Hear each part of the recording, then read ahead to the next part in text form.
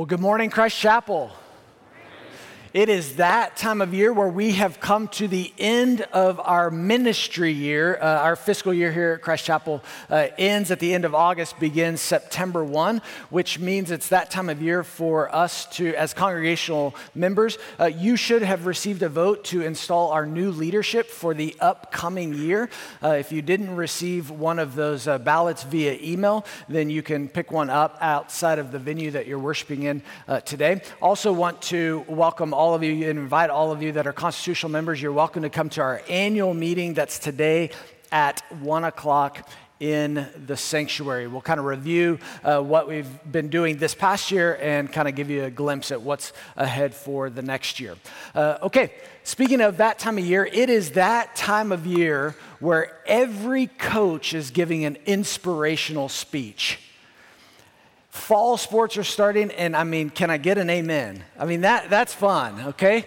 The heat, not so much. But the fall sports beginning, I watched a little bit of UMass New Mexico State yesterday, okay? That's how desperate I am to watch some college football. But excited that is starting up. But it doesn't matter what sport it is, if it's soccer, volleyball, football, whatever sport you're starting up, all of those coaches are giving these inspirational beginning of the season speeches right now, where they're trying to inspire their players to go and perform at their best by reminding them of all the things that they've done. All those summer workouts. You can pretty much talk about these speeches in the same way. They all have the same kind of categories, where the coaches are like, remember the way that you lifted those weights, remember the way that you woke up early and did those runs, remember how, and they're trying to remind them of all the things that they've done. Now, Hollywood has done much better on those speeches than I just did. And you can think about some wonderful sports-themed movies that have those great pregame speeches, like Miracle, the hockey movie about the USA hockey team. That was a great one. Remember the Titans, that was a good one. Mighty Ducks 1, 2, and 3. Those are all wonderful ones. But my favorite one is Hoosiers. Do you guys remember Hoosiers? Who's Gene Hackman there? Hickory, Indiana, this tiny little school makes it all the way to the championship game. And Gene Hackman has them in the locker room and he says, basically he says, forget about the crowds. Forget about the size of the school, because they were playing a school that's much, much bigger than them. Forget about the fancy uniforms that this other school has. And he says, remember what got you here. Remember what got you here. He's trying to draw on all of those things, all the sacrifices that they made, all the hard work that they had put in, all the camaraderie that they had built, by facing adversity. That's a coach's favorite word in those speeches, adversity. All the adversity that they had faced and overcome to get to that point. And these inspirational speeches are meant to give them optimism for, hey, I think we can do this. I think we can do pretty well, so that they therefore go out and perform. Now, there's no guarantee that they're going to win, unless it's a Hollywood movie. Then, of course, they're going to win.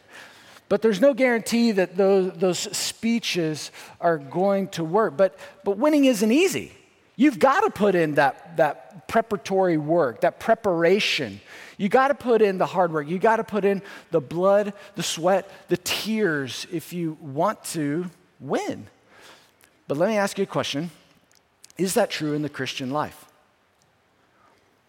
Is that true in the Christian life? We talk about living the victorious Christian life. But is the victorious Christian life based on your preparation, based on your blood, your sweat, your tears, your hard work, all the things that you have done? Is that win guaranteed on what you've done or what someone else has done? And that's what we're going to talk about today. So if you will, open your Bibles to Acts chapter 13. Acts chapter 13, we're going to be in verses 13 to 52. 13 to 52 are the verses. It's page 921 if you're opening one of the blue Bibles, no matter which venue you're in. This is a large portion, but don't worry, I'm going to summarize a lot of it for us as we continue our series, Unexpected. And there are many unexpected things that we're going to highlight today that happen in this passage. But remember, I just want to remind you of where we are, because last week we started off on the first missionary journey. And if you remember, they started off Barnabas and Paul, and I say that because remember, Barnabas was leading the first missionary journey, or at least started off leading the first missionary journey from Antioch of Syria, and they go down to Pisidia, they go over to Cyprus. They go all throughout Cyprus. They end up going to see Sergius Paulus, but Sergius Paulus has this magician that's in the occult, and he is a barrier to Sergius Paulus believing, and his name is Bar-Jesus, this fake Jesus, this false savior, and he ends up being blinded by God's mercy, and then Sergius Paulus believes, okay? That was last week's sermon, just like that, okay? Then where we're going to pick up today is Paul. I told you last week there's a transition going on.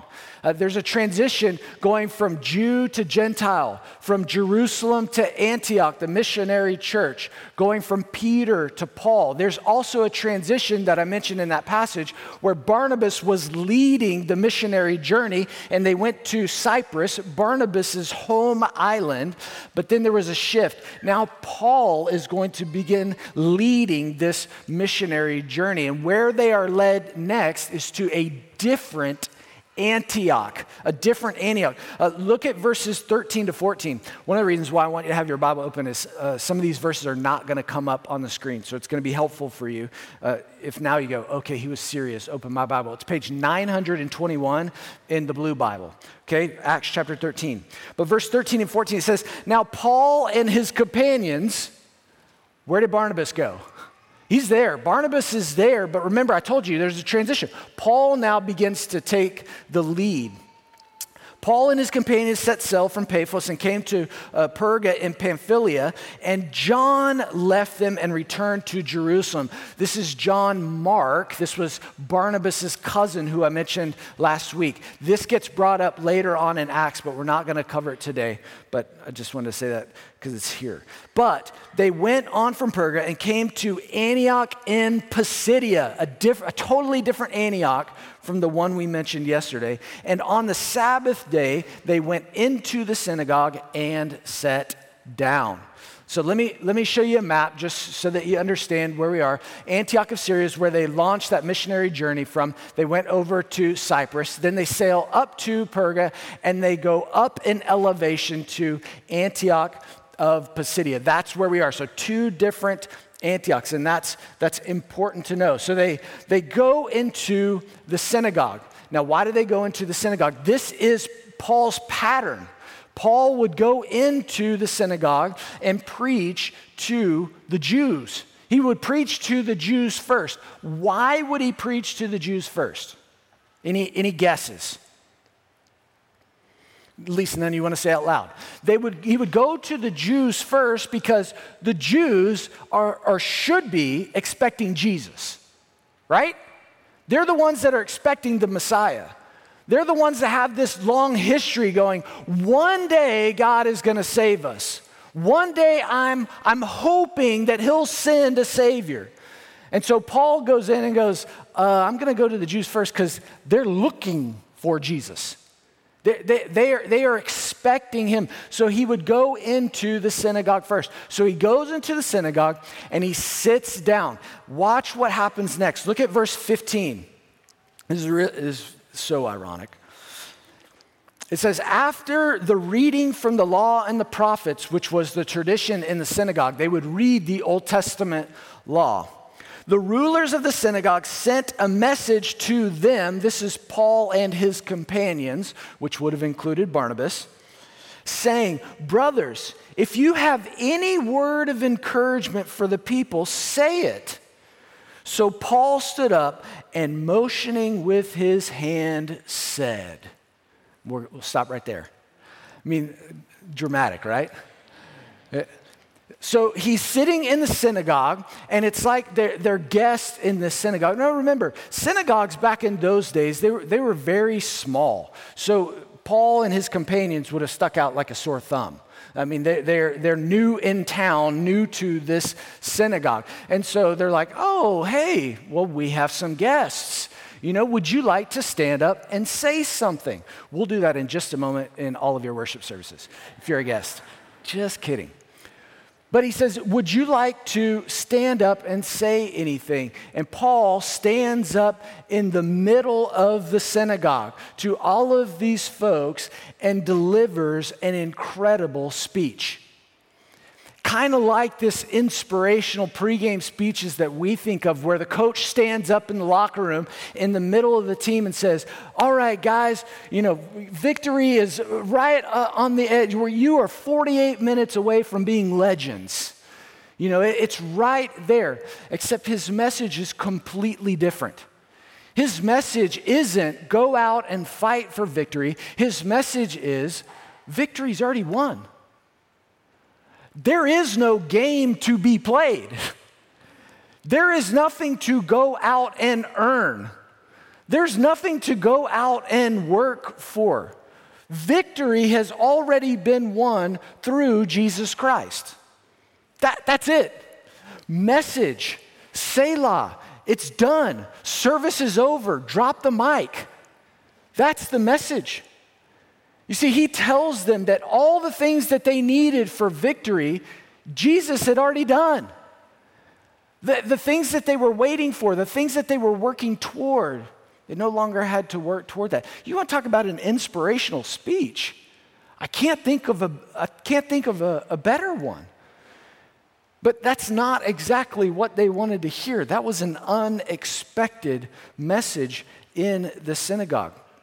So what I want to do today is I want to walk through, and I'll summarize these large portions, but I want to walk through what this very inspirational speech was of Paul's, because he tells them that the cost for victory had already been paid.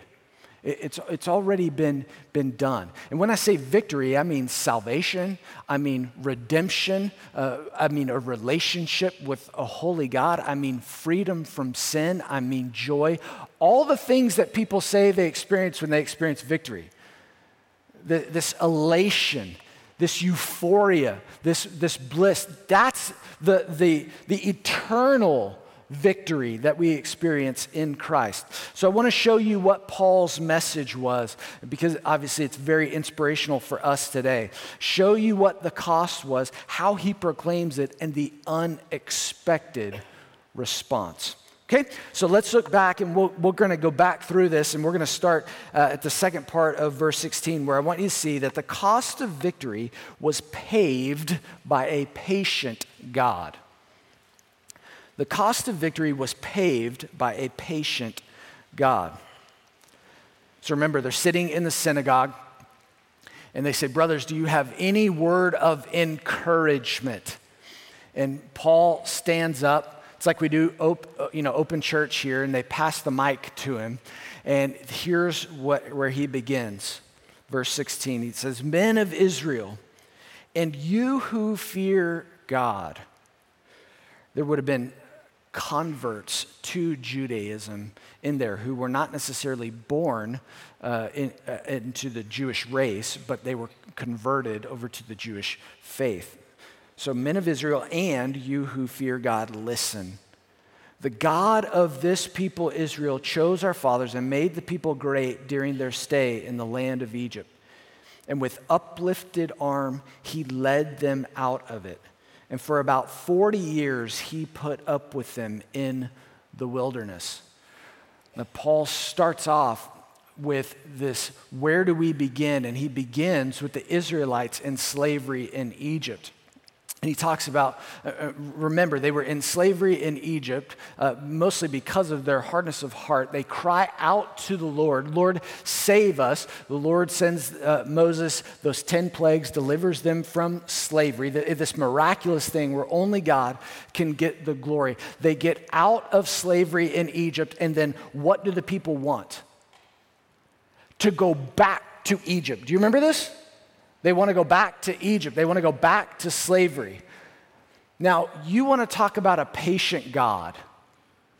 You've just delivered your people whom you love, whom you've chosen, whom you've put your name on. You've led them miraculously out of slavery, and they say, I don't want to follow you. I want to go back to slavery. That was 40 years that he led them through the wilderness. In fact, an entire generation passes away. And Paul doesn't stop there. I'm going to summarize where he continues to go to highlight the Lord's patience, because he continues to go on there. And he says, even after those 40 years, he led you to the promised land and even took out the 7 nations that were inhabiting the promised land so that you could have the plot that he promised. And then, once you're in the promised land, you said, God, we don't want you to be a king. We want a human king like all the other nations around us. We want to be just like them.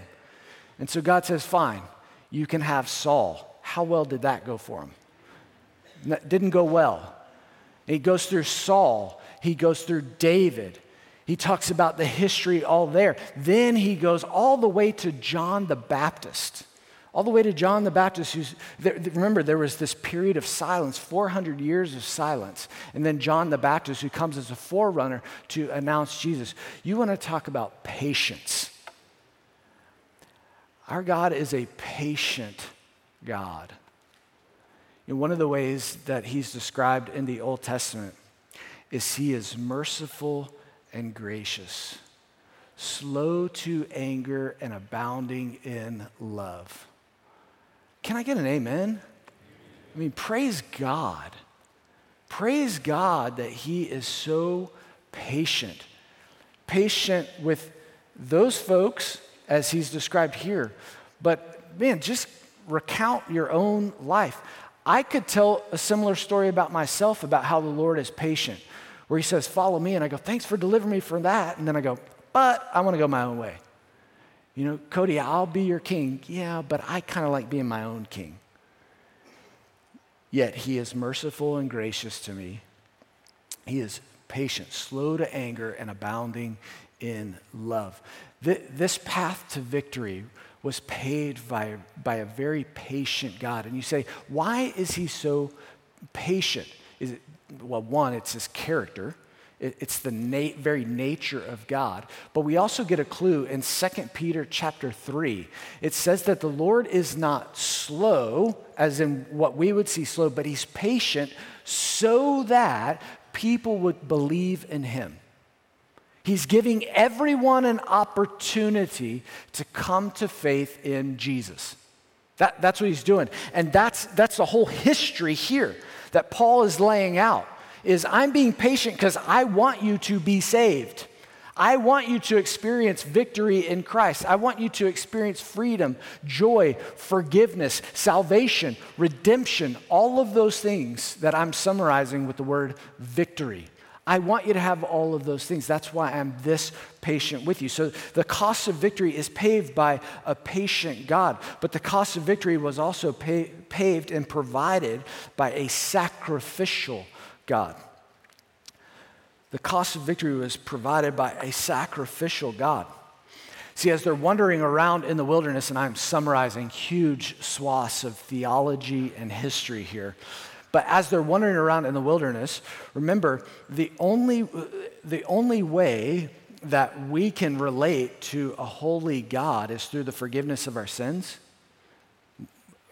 That we're and this whole foreshadowing of being washed in the blood happened with the sacrificial system. Remember, there's 613 laws in the laws of Moses, laws that you had to obey every single one of them in order to be made right with a holy God, because that's how perfect he is. He can obey all 613 perfectly, not skipping a beat. But you and I, we can't. No human being ever has, except for Jesus. And so because they would fall short of these 613, there was a sacrificial system in place where we would sacrifice animals. Why? Because without the shedding of blood, there's no forgiveness of sin. It's Hebrews chapter 9, verse 22. There has to be a shedding because it's something that we need to get into our brains. That is how offensive my sin is to a holy God. That's how offensive your sin is to a holy God, that it is life for life. That's why he institutes this sacrificial system, because he wants to be made right. And so he sacrifices these creatures in order to be made right with humankind. And then he says, man, this is going to go on forever.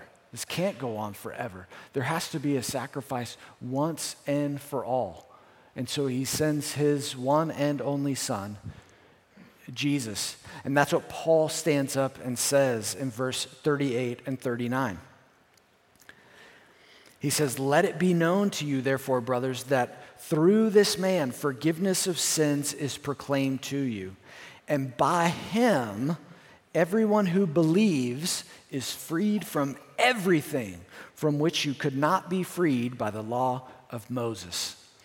See, they were trying to seek freedom by obeying all the laws, and all they experienced was that they were enslaved to those laws, and they would always fall short. And he says, if you believe in Jesus, who paid the penalty for your sins once and for all, you're freed from that slavery, and you are accepted as a child of God. Completely different. You see, God sacrificed himself, and you say, what kind of sacrifice? Well, because it's not just Jesus on the cross. Think about it. God sacrificed his son. Jesus sacrificed his place in heaven to come and live on earth with us for a period of time where he could fulfill the law perfectly. Then he sacrificed himself so that he could pay the penalty for our sins, so he could bridge that gap, so that we could be free, completely free, not under sin, not enslaved by sin any longer, no longer under guilt, no longer under condemnation, no longer under this drive and this weight to perform the laws perfectly, but to say, I just trust you, Jesus. I'm accepted because of what you have done. That's the freedom that he was claiming. But he doesn't get the exact response. You see, this is a wonderful message of victory has already been won. There's nothing to go and fight for. There's nothing to go and work for. And that's the cost of victory that's proclaimed by all the children of God. This is the good news that we proclaim as available to anyone who would believe in Jesus. That's what Paul said in verses 38 and 39. But this message is not exactly accepted by everyone. See, Paul and Barnabas preached this message, and it says that some of them believed, but it was so intriguing that they asked him to come back to the synagogue the next week to preach this same message. And let's pick up in verses 44 and 47. It says, the next Sabbath, almost the whole city gathered to hear the word of the Lord. But when the Jews saw the crowds, they were filled with joy, jealousy, and began to contradict what was spoken by Paul, reviling him. And Paul and Barnabas spoke out boldly, saying, it was necessary that the word of God be spoken first to you. Since you thrust it aside and judge yourselves unworthy of eternal life, behold, we are turning to the Gentiles. For so the Lord has commanded us, saying, I have made you a light for the Gentiles, that you may bring salvation to the ends of the earth. Now, you've heard this phrase, ends of the earth, before. Where have you heard it before? In Acts chapter 1, verse 8 is the last place that we heard it. Remember, when you receive the Holy Spirit, you will be my witnesses in Jerusalem, Judea, Samaria, and to the ends of the earth. But you also have heard it in Matthew chapter 28, when Jesus says, go and make disciples of all nations, and I will be with you, even to the ends of the earth. He wants his message to go out to everyone, but he took it to the people who were expecting him first. And he takes it to the Jews, and that's why he takes it to the synagogue, the ones who should have been expecting him, and instead they reject him. They say, we don't want that message. And I've wrestled with this for many years, but I've especially wrestled with it this week of how to phrase this to you, because the question that should be in your mind right now is, why would they reject the victory found in Jesus? And I don't have a good answer for you. Pride? I want to earn it myself. That's all I can think of. I mean, it's like somebody coming to you, and you've heard this phrase before. You've heard of people saying, "I don't want charity." I don't want charity. I don't want you to give me anything. I want to earn it myself. I want to pull myself up by my bootstraps. I want to do it all by myself. That's the only thing I could guess, because, guys, it's not logical. If you knew that you could never measure up yourself, no matter how hard you worked, and the only way that you could be made right with God, the only way that you could be freed from sin, the only way you could find peace, joy, eternal, abundant life is found through Jesus, why would you not accept it? I don't know. I don't have a good answer. And maybe you're here today and you've never accepted Jesus as your Savior, as the only way to be made right with God. I don't know why. Nothing you're trying can ever measure up. And I'm not calling you a failure, I'm calling you human. Like me, like everyone you're sitting around. We're all sinners in need of a Savior, every single one of us. So I don't know what your excuse is, but I promise it's not good enough.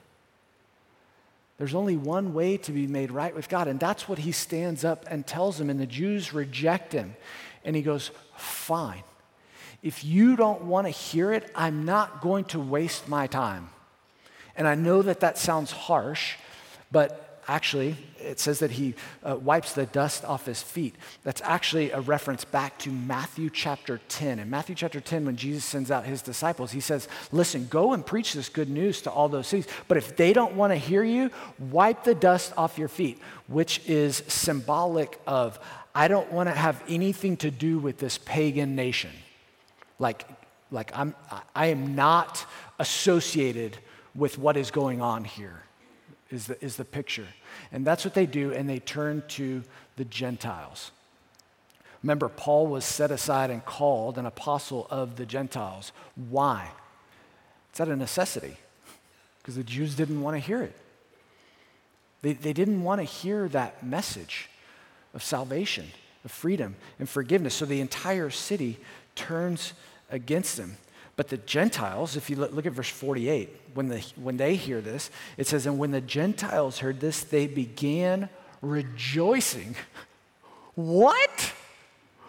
We didn't know we could be, on God's team. We've never been picked.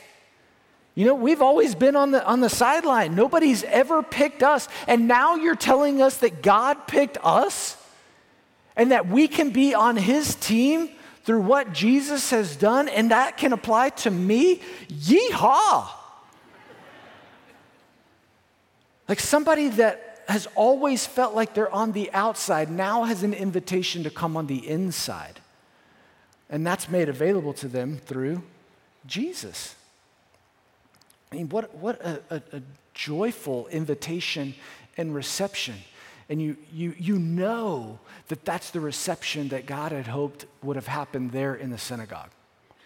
That's exactly what he had hoped for. It reminds me of the parable that Jesus tells in Matthew chapter 22. Matthew chapter 22, Jesus tells this parable about somebody who prepares a big wedding feast.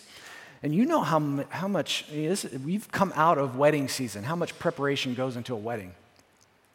Prepares this big wedding feast and invites all the guests and says, it's time, come. And out of all of those invited guests, no one shows up. And the servants come back and they go, I don't know where everybody is. All the people you invited, they didn't come. And he goes, we're having the wedding regardless. So go out into the street and invite whoever wants to come. Come on. If they want to party, they can party with me. And so he invites them all in, and they come in, and there's a huge party. Did they have to pay? Did they have to do anything to be invited? Nope, they just had to accept the invitation. That's it. And that's my biggest thing for you today, for all of us really, is this: accept the victory that's in Jesus. Accept the victory that's in Jesus. This is a non-pregame speech that Paul gives, because what he's telling them is the game's already been won. There is no pregame. It's a postgame speech. It's a postgame interview saying the victory has already been won. Jesus paid it all. You don't have to earn it. You can't earn it. You don't have to live under the law anymore. You are now free. Would you accept the victory that's in Jesus? It's the only way that you can be made right with a holy God. That's it. And you may accept him for the first time today. I've been praying all week for you. But guess what? This is the same message that each of us need to preach to ourselves pre-day, every day. Is that the victory's already been won. It changes us.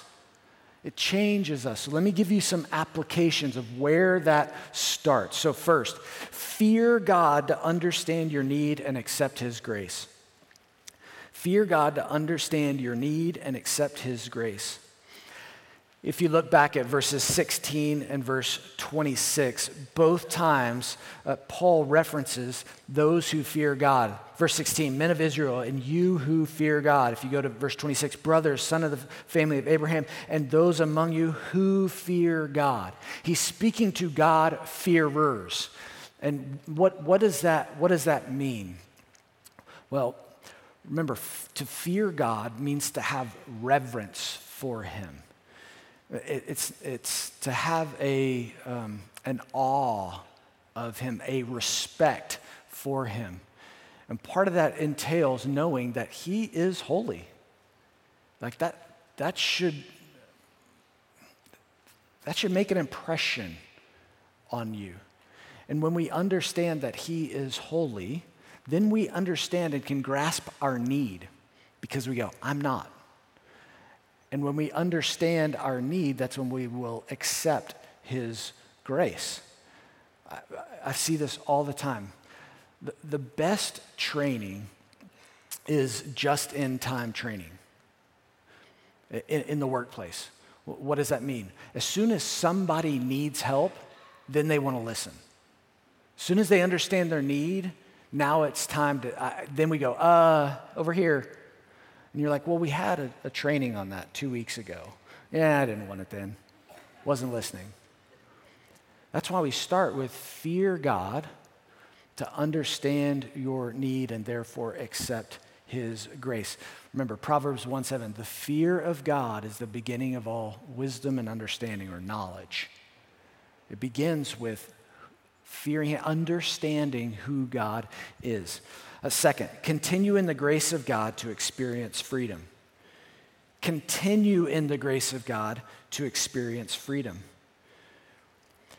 I think if you can remember back to the time when you first trusted Christ for the forgiveness of your sins, the salvation of your soul, the redemption to a holy God, you experienced freedom. You knew it. You knew all about it.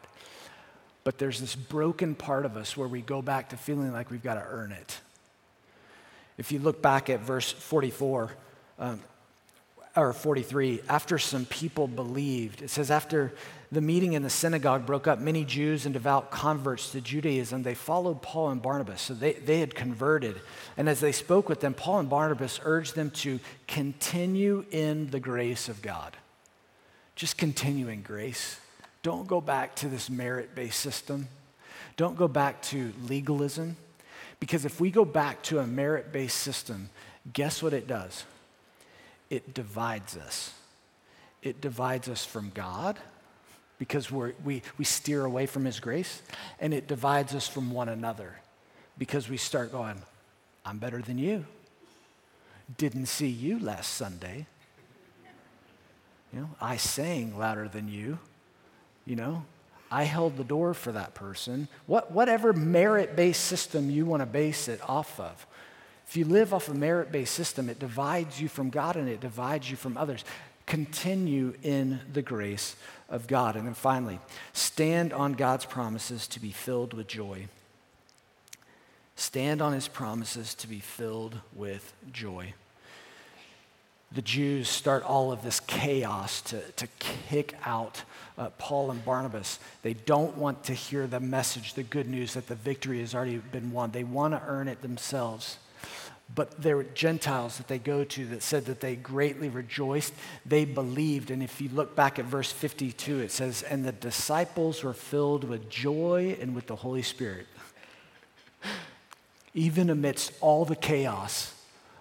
How can they have joy amidst all the chaos? How can you have joy amidst all the chaos in this world?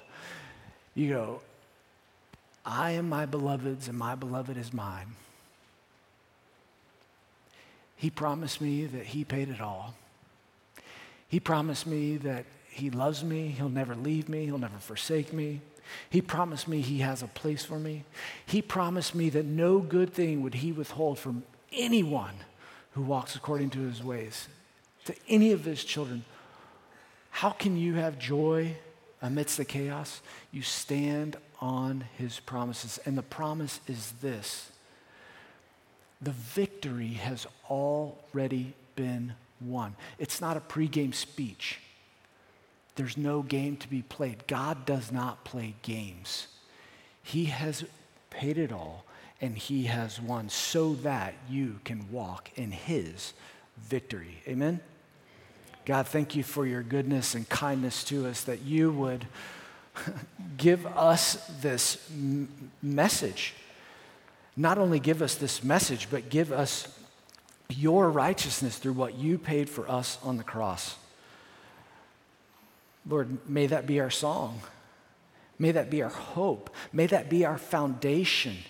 May that be our message to those around us so that we could experience the freedom, the joy, the peace. And as others accept that around us, would they experience the same? Lord God, may this speech never get old and always inspire us to know you more. We ask it in Jesus' name. Amen.